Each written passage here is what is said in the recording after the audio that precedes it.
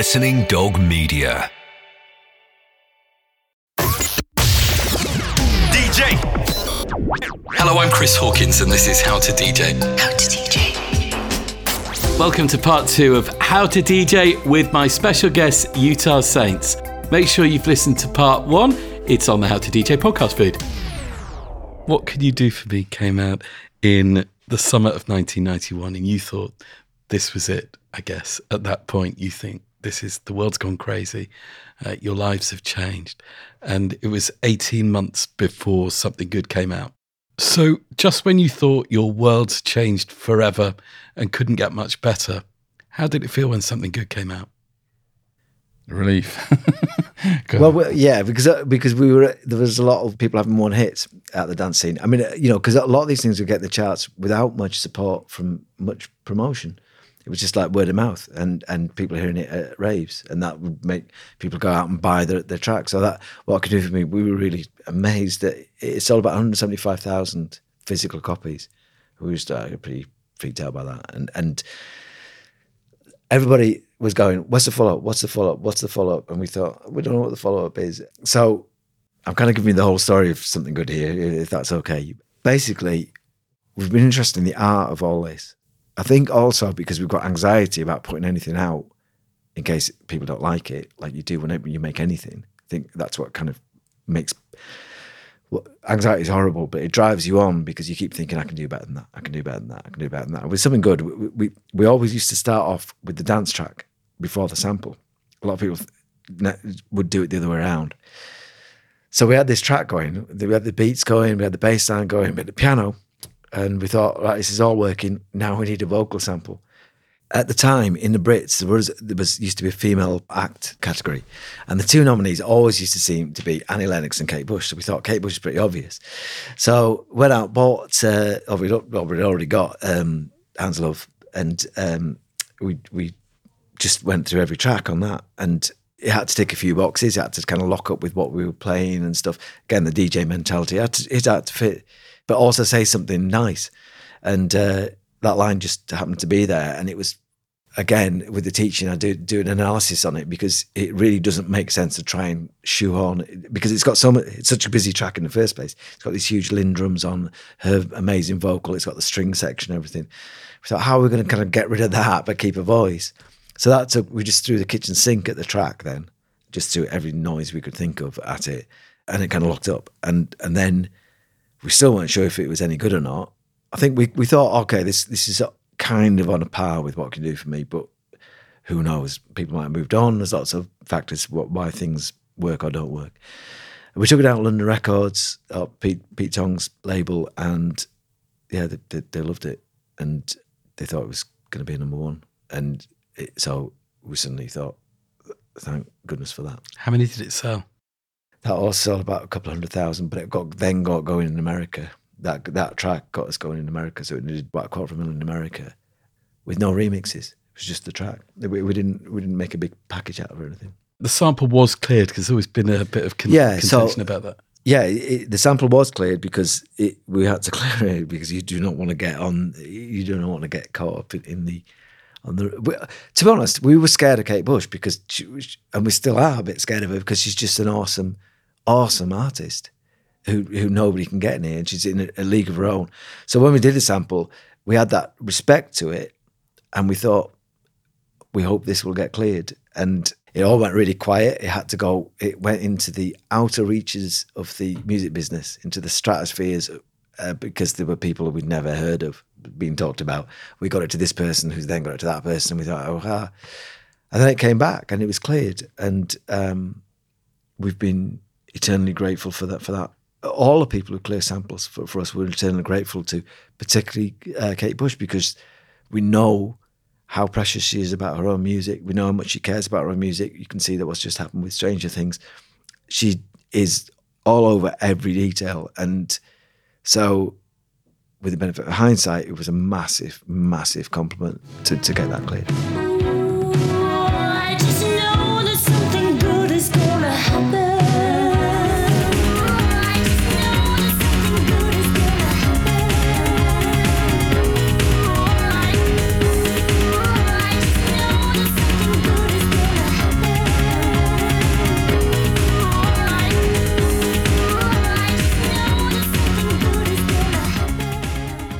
Time to head into the big box questions. There's so much more to the story to tell. Hopefully some of those stories will come out as I dip into the box. So I'm going to dip into this record box here. 5 questions from this box of 45 for you. I'll dip in. You tell me when to pull one out. And action. Tim, I'll ask you this one. Can you name a guaranteed floor filler?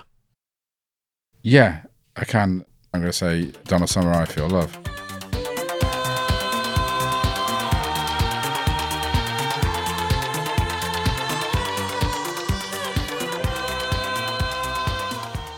That is one track which is, yeah, if you made it today, even on the technology around today, I reckon you'd struggle to get it sounding better than the original. There's not many records you can say that. And you could play that record, 50 years ago, and it worked, and you play it today to a rave. You could drop it in the middle of a rave and it would still go off. I want to try and take you back, Tim, right, to those rave days. Yeah. And at a time when you can remember, think hard, think back about a time when you've dropped that record at a rave and how it felt for you and what you remember seeing and how you think the crowd felt. Okay. I remember playing, we played that at a rave in Galactica in York back in the day.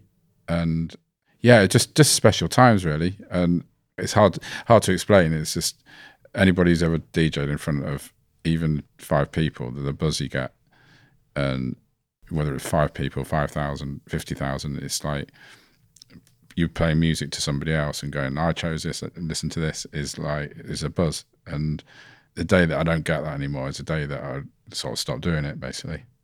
But yeah. Have you two ever fallen out? No. No, we don't argue about things because it's like there's no point really. The thing is, we've got enough mutual respect for each other. We've never got into kind of banter, and so we've kept. It's a weird thing. We're like best mates, but we've always kept a kind of professional standards bit in there, in our relationship because we work together. So we've always kept that kind of. That sounds really formal, doesn't it? It's weird, but that it's a mutual respect thing, and we would never get into kind of hard banter with each other because we're trying to maintain a professional. I wonder if, bearing in mind that the period in time that you became famous, I wonder if the reason that you haven't fallen out is because of relatively clean living? I don't think it's to do with clean living, no. It's the fact that we weren't big mates before the Utahs. So our whole relationship has been defined by the Utah Saints has been in that relationship, if you like. So it's been a factor in it. And every conversation we have, the Utah Saints will be in there. So it's kind of a professional arrangement. Yeah, which makes it sound way more formal than it is. But yes, it is. But you're best mates. Yeah. Back into the box for a second question. Stop, please. Jez, this one can be for you. Do you want to be adored? You know what we did? We've always been about music. I hope we've never been amazing at going, look at us, we want to be adored. Because I think what we wanted, we wanted acceptance from our peers, and we've kind of got that. And that's been the major thing. When have you most felt adored?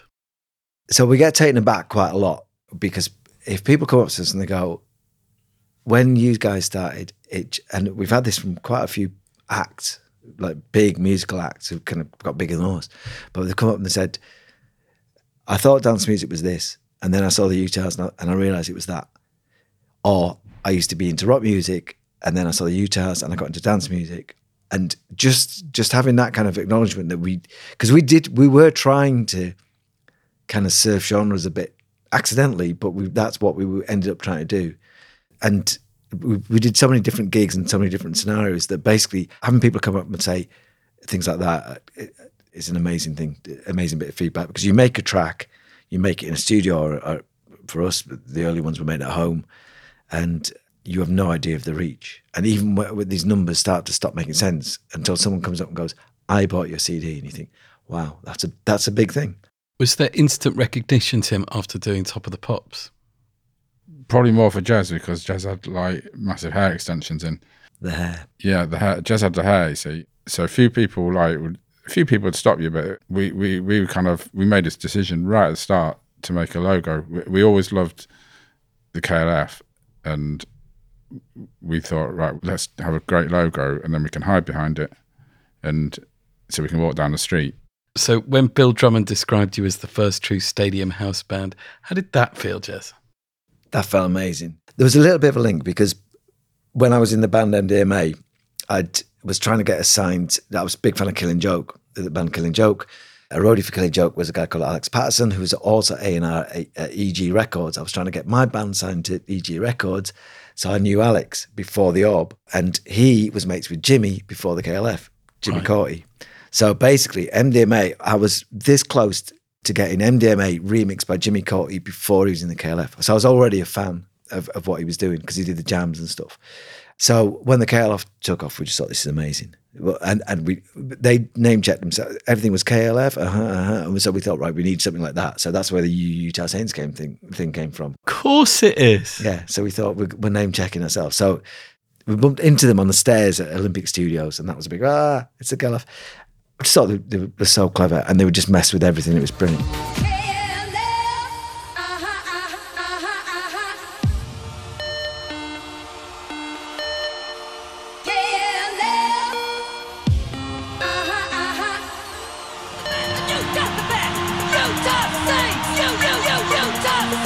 Who is that voice, that Utah Saints? So that's Keith Langley, who was our drummer for years, and he the story behind that is we wanted a thing like KLF, but none of us we didn't have anybody who could sing Utah Saints or whatever it was. So he came in, we just said, just shout Utah Saints. So he shouted Utah Saints. We sampled it, and he went home. And then we realised we hadn't this textbook Utahs. We hadn't matched it to any kind of tempo. So it was basically too slow to put on our tracks. So that's why we had to speed it up. And then then when it was sped up, it was over so quickly, we couldn't get to scan over things without just keeping repeating it. So that's why we had to stutter it and make it go, Utah Saints. Had we known it'd become a trademark and people would still be bringing it up 32 years later, 32 years later. I would have put money on that being a female vocal. Wow. Yeah, no, it was literally technology dictating what had to happen with that, and incompetence on my part for not matching it to a tempo. DJ. How to DJ.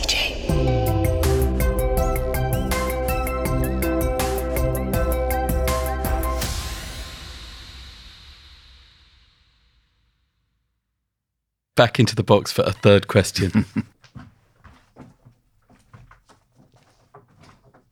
Stop. Okay. Tim, what's your craziest night ever at the decks? Oh, craziest night ever. It's a hard one, this, because it's really hard because I don't want to like name check anything or anybody, because we had to do like a podcast. We did a podcast recently talking about our record label, London Records, and the history of it, and I've got to be so careful about what I say because it's like it comes back on people. So if I say in my head, my craziest night is still there, and then what I tell you is going to sound really tame. So I can't answer because it just sound really like a week night out. It's like, yes, we went out and played some records, and then I went back to my hotel and we had a few drinks, and it was a lovely night. And that wasn't the answer I was thinking for. Jez?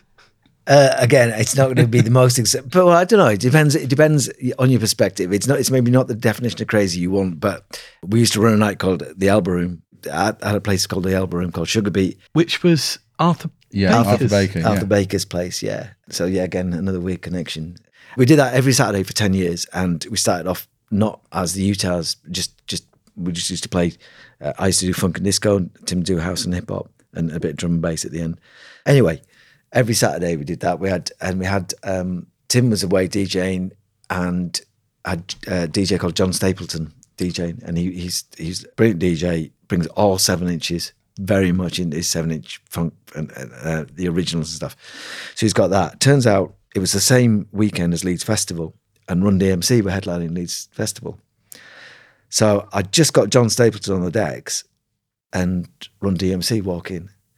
And everyone's going, it's Run DMC, I don't know what to do. So I go up to Run DMC, I go, what do you want? And they go, champagne. I go, that's sorted. And they go, what else do you want? And they want some kind of room. So I said, we've got a VIP room going to bed. Anyway, cut long story short, got John Stapleton there with his really nice 7 inches, and the guy from I can't remember which, I think it was Reverend, gets into the tiny little booth, which can only really hold one person. So it's quite a squeeze in there because John Stapleton's quite a tall guy.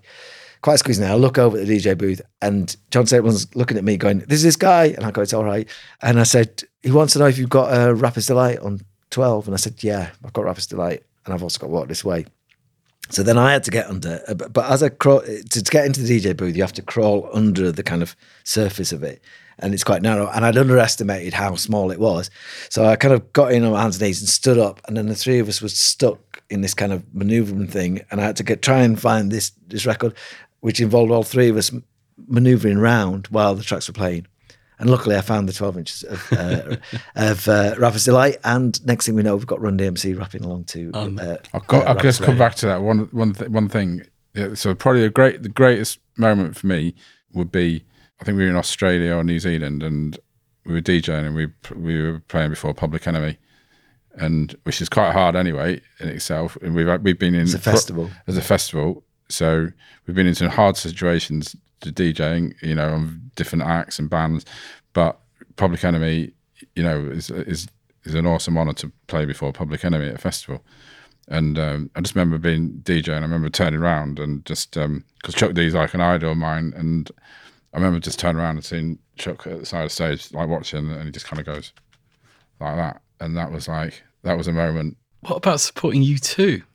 Yeah, that was amazing. I think it's on our Instagram or Facebook thing. There's a picture, and it's quite a legendary picture, an iconic picture, because a lot of people come up to us and go, that picture's amazing, and it's myself stood on the decks and it's in the football stadium in Lisbon, Portugal.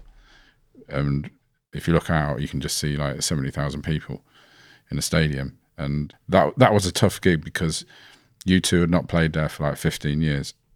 And as far as, you know, we hadn't had a record out there, and U2 were wicked because they'd asked us personally to support them. We did 10 gigs on the U2 Europa tour. So like I said, we'd never played there. So as far as I was concerned, they'd not been there for 15 years. We were holding them up for another half an hour. so it was hard. But U2 at the height of their powers as well. Yeah, when they were the biggest band in the world. And for them to take, the biggest rock band in the world, and back then there was a bit of a division between rock and dance music, whereas now with the iPod generation, people just listen to everything and it's like a shuffle play. But there was a bit of a division. You're either like dance, rock kind of thing. And for them, Paul Oakenfold was playing as well, the Ramones and Stereo MCs and Bjork. We were kind of switching, alternating on the lineup. So it was really diverse, but that was a moment. And, that picture sort of summed it up for me. There've been a lot of moments, Jez. There have been a lot of moments. I was just thinking, Jez, don't mention that, don't, because we'll be here for a while. Yeah, but there's been once you start framing like that, there's been a lot of moments. Yeah. You kind of looked a little bit misty-eyed as Tim was talking about U2 there. Do you know what? I think as UTAS, we're all about. I can remember doing an interview for one of the Dance Press, and he said, I'm still annoyed about it because he was eating a sandwich and it was down the phone, and he was saying, "Oh, you're all about moments, aren't you?" Like it was a bad thing. I was going, yeah, no, we are all about moments. So with U2, the first gig was in Rotterdam. We walked down the Players' Tunnel. It was perfect because the road crew were sound checking Where the Streets Have No Name. And he's got this big intro and stuff. And we got to see Where the Streets Have No Name 10 times on that tour. And every time, if you watch it on YouTube even, it'll move you. I guarantee it, because the lights, they bring the house lights on at a certain moment in the intro of that track. And the whole crowd looks around and you go, 60, 70,000 people here, all in this moment with this music, and it's just amazing. Back into the box. Wow. Back into the box. For question 4. And stop, please. I don't know who to ask this one. I'm going to ask you both the same question. Jez first, how much planning goes into your sets?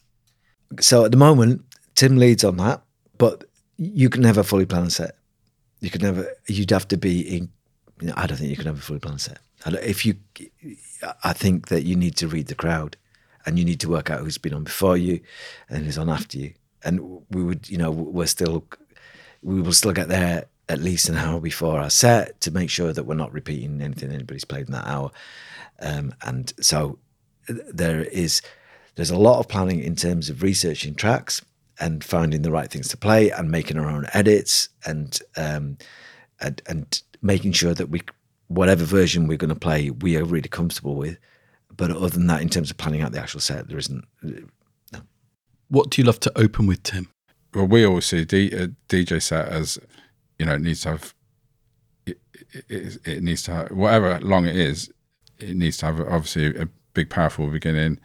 Then you need to hold the crowd there. And we always have an intro. We always make a cool intro and then kind of go into something that's got a lot of energy. And then we try and keep it going, which is hard. And, the older I get personally, the more anxious I get about a set. And, so like in a week or so's time, we're playing we're just doing a little festival in Inverness and we're playing for 90 minutes. So, I've had kind of been prepping that for a long time. But the funny thing is, I'll prep it and I'll go, right, I'm going to do this, we're going to do this. And, and then when they get there, I just chuck it all out the window. But I still do the same thing. And every time it's on the fly and it says nothing's rehearsed. But for my anxiety, I have to make sure it's there. So I could, if I had to fall back on it, I could, but then we don't rehearse it. And we've never rehearsed as Utahs. Like we had one rehearsal booked, I think, in about 2002 or 3, and I didn't turn up. Something happened, and that was the only time we had a rehearsal. So we just make stuff and try and make it work somehow on the fly. And sometimes it does, and sometimes it doesn't. But I don't think. You could prep a DJ set and go, right, I'm going to start with this record and then I'm going to play this record, play that record, and you can turn up and then 5 minutes before you're doing, the DJ plays 3 records that you want to do. So that's when being a DJ is being a DJ, because you've got to think on your feet and just completely switch it up. Comes back to that whole thing about knowing what's next. Yeah. There's certain things that are going to work, and you can kind of work out little ideas and I'm going to do that, but we don't plan anything. Jess, what do you love to open with? Again, that depends, because we do such a variety of gigs. So we'll get booked into, I don't know, we'll get booked into like a techno club in Spain and sort of have to do a bit more techno stuff. Or we'll get, I can still remember turning up at a festival in Scotland and we end up on the main stage after the Zootons. So, and Tim said that after Public Enemy, or last time in Australia, we were between Boys Noise and Steve Aoki. And where did we play? Where we were in between Storm and Camo and Crooked. So that's like a 2 drum and bass act. And we don't play, we can play a little bit of drum and bass, but we're not going to, we have to stick to what we are as Utahs. But that is a broad church. Yeah, I mean, the only time I've ever been wound up is in my whole career, in which we don't do these anymore, because we once had to do like a corporate gig. So we're playing music and that. And to me, if you book Utah Saints, then that's what we're going to do. We're going to play dance music and that. So we're playing our records, and every 10 minutes, like somebody will come over and it goes, the client has requested the client this and the client that, and it's like, I can't do this. Not for, I just can't do it, because it's, the client can come over themselves and tell us if they want A, do you know what I mean? And B, it's like, if you book us a DJ, we're going to play what we think is good records to your crowd, and we're experienced at doing that. And so for somebody to come over and go, the client's requested that, to me, it means we don't do like, I'm probably going to just lost £1 million contract. I was going to say, let's not put out that we never do corporate gigs. It's a bit of a partridge moment, that. Yeah, Final question from the box. So maybe we can edit that, wouldn't it? Just to. It's time for your final question from the box, guys. Stop.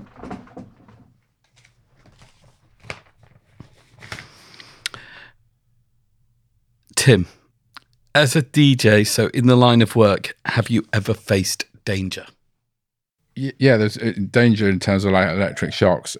Or I remember, my tip is to everybody, every DJ, always get public liability insurance, because very early on in my career, I remember doing a gig and then and thinking it'd be really cool afterwards because just shut the record out in the crowd. But obviously vinyl, it's like a frisbee with a razor blade on the side, and so I remember just chucking the record out in the crowd, and it caught somebody Allegedly. Just Again, we're gonna walk out of here with no corporate gigs and no sued. corporate gig and sued. Yeah, So that happened 30 years ago, or allegedly, or didn't. Yeah. So, but yeah, so don't chuck your records out into the crowd, and that's dangerous. And on the U2 gigs as well. That was scary because they were right on the front of the stage, and then sometimes it'd rain, and just like, you know what it's like when you're outside and you're DJing in rain. It's just not fun. And then just all clubs and raves back in the day were just a nightmare, because I remember, we were saying we'd take a 5-piece band into a rave in Essex. They'd have one plug on the wall and we'd have 30 things to plug in, and we'd just hook those 6-bar extensions up all into one thing and often take the power out. What about you, Jez? Ever been threatened? No, he hasn't. Yeah, early career. So you learn, this is what I mean about doing weddings and having a mobile setup. So I was being about 16, and I had to get my mate to drive us everywhere because I wasn't 17, so I didn't have a car. Did a gig at a place called Longtown, which is, again, near Carlisle, up near the Scottish borders. And I can still remember that because there was a guy asking me for a track. So it was a track called Living Next Door to Alice, and it was by Smokey. And I can still remember this to this day, because what happened was I made a fundamental DJ error, which was he came up and he asked for this record, and I said, I didn't have it, and I had no intention of playing it. And I said, yeah, I'll play it later, thinking I can kick that can. But those experienced DJs amongst us will know that is absolutely the wrong strategy, because he came up again, and I went, yeah, I will play it. Anyway, end of the night, and I'm packing up, pinned against the wall. 16-year-old boy. I've got to question that. He was a fully grown man, and I was 16. But yeah, he pinned me against the wall because apparently he had lived next door to someone called Ali. Of all the records, records as well. Yeah, so that would be a big tip to anybody starting DJ. And as you'll know yourself, is don't bluff those kind of situations. Guys, you've been awesome. Thank you so much. Chris. You've been awesome, Chris. Thank you for having us. I've just sat here and listened to incredible stories. Before you go, I have one final question for you. It's the end of the world, and you've got to play the last 3 records on Earth. What would they be? Are we doing 3 each? No. No, you come as a pair.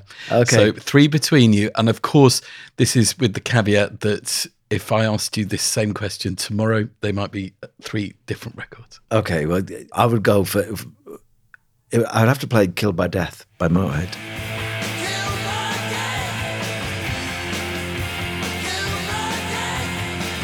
Because it's the end of the world. Yeah. And what would that be followed by, Tim? So you can't follow that. So I would probably just I would shut the whole thing out, what's going to happen, and I would probably just play a nice calm record that makes me smile, which is Roy Ayers' Everybody Loves the Sunshine. Yeah, gorgeous song. And the sunshine.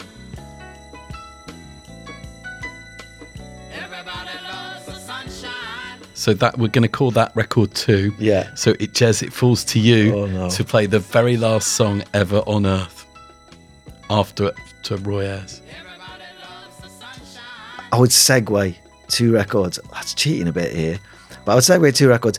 Firstly, I'd put in Mana Mana by the Muppets, because that's an earworm that you cannot get rid of. True. So you're going to keep that going no matter what.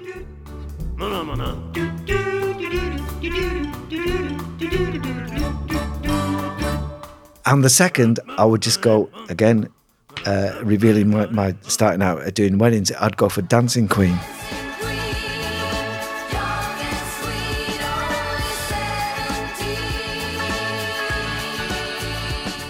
because that ultimately would just, I think, unify everybody.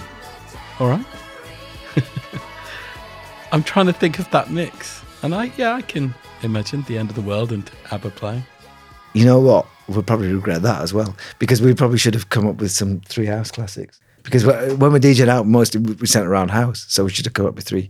Go on, do an alternative house classic, one to finish. French Kiss. Yeah. Still in void. Okay. Guys, this has been fantastic. Thank you so much. Jez and Tim, Utah Saints, and that was How to DJ. Thank you. How to DJ. How to DJ.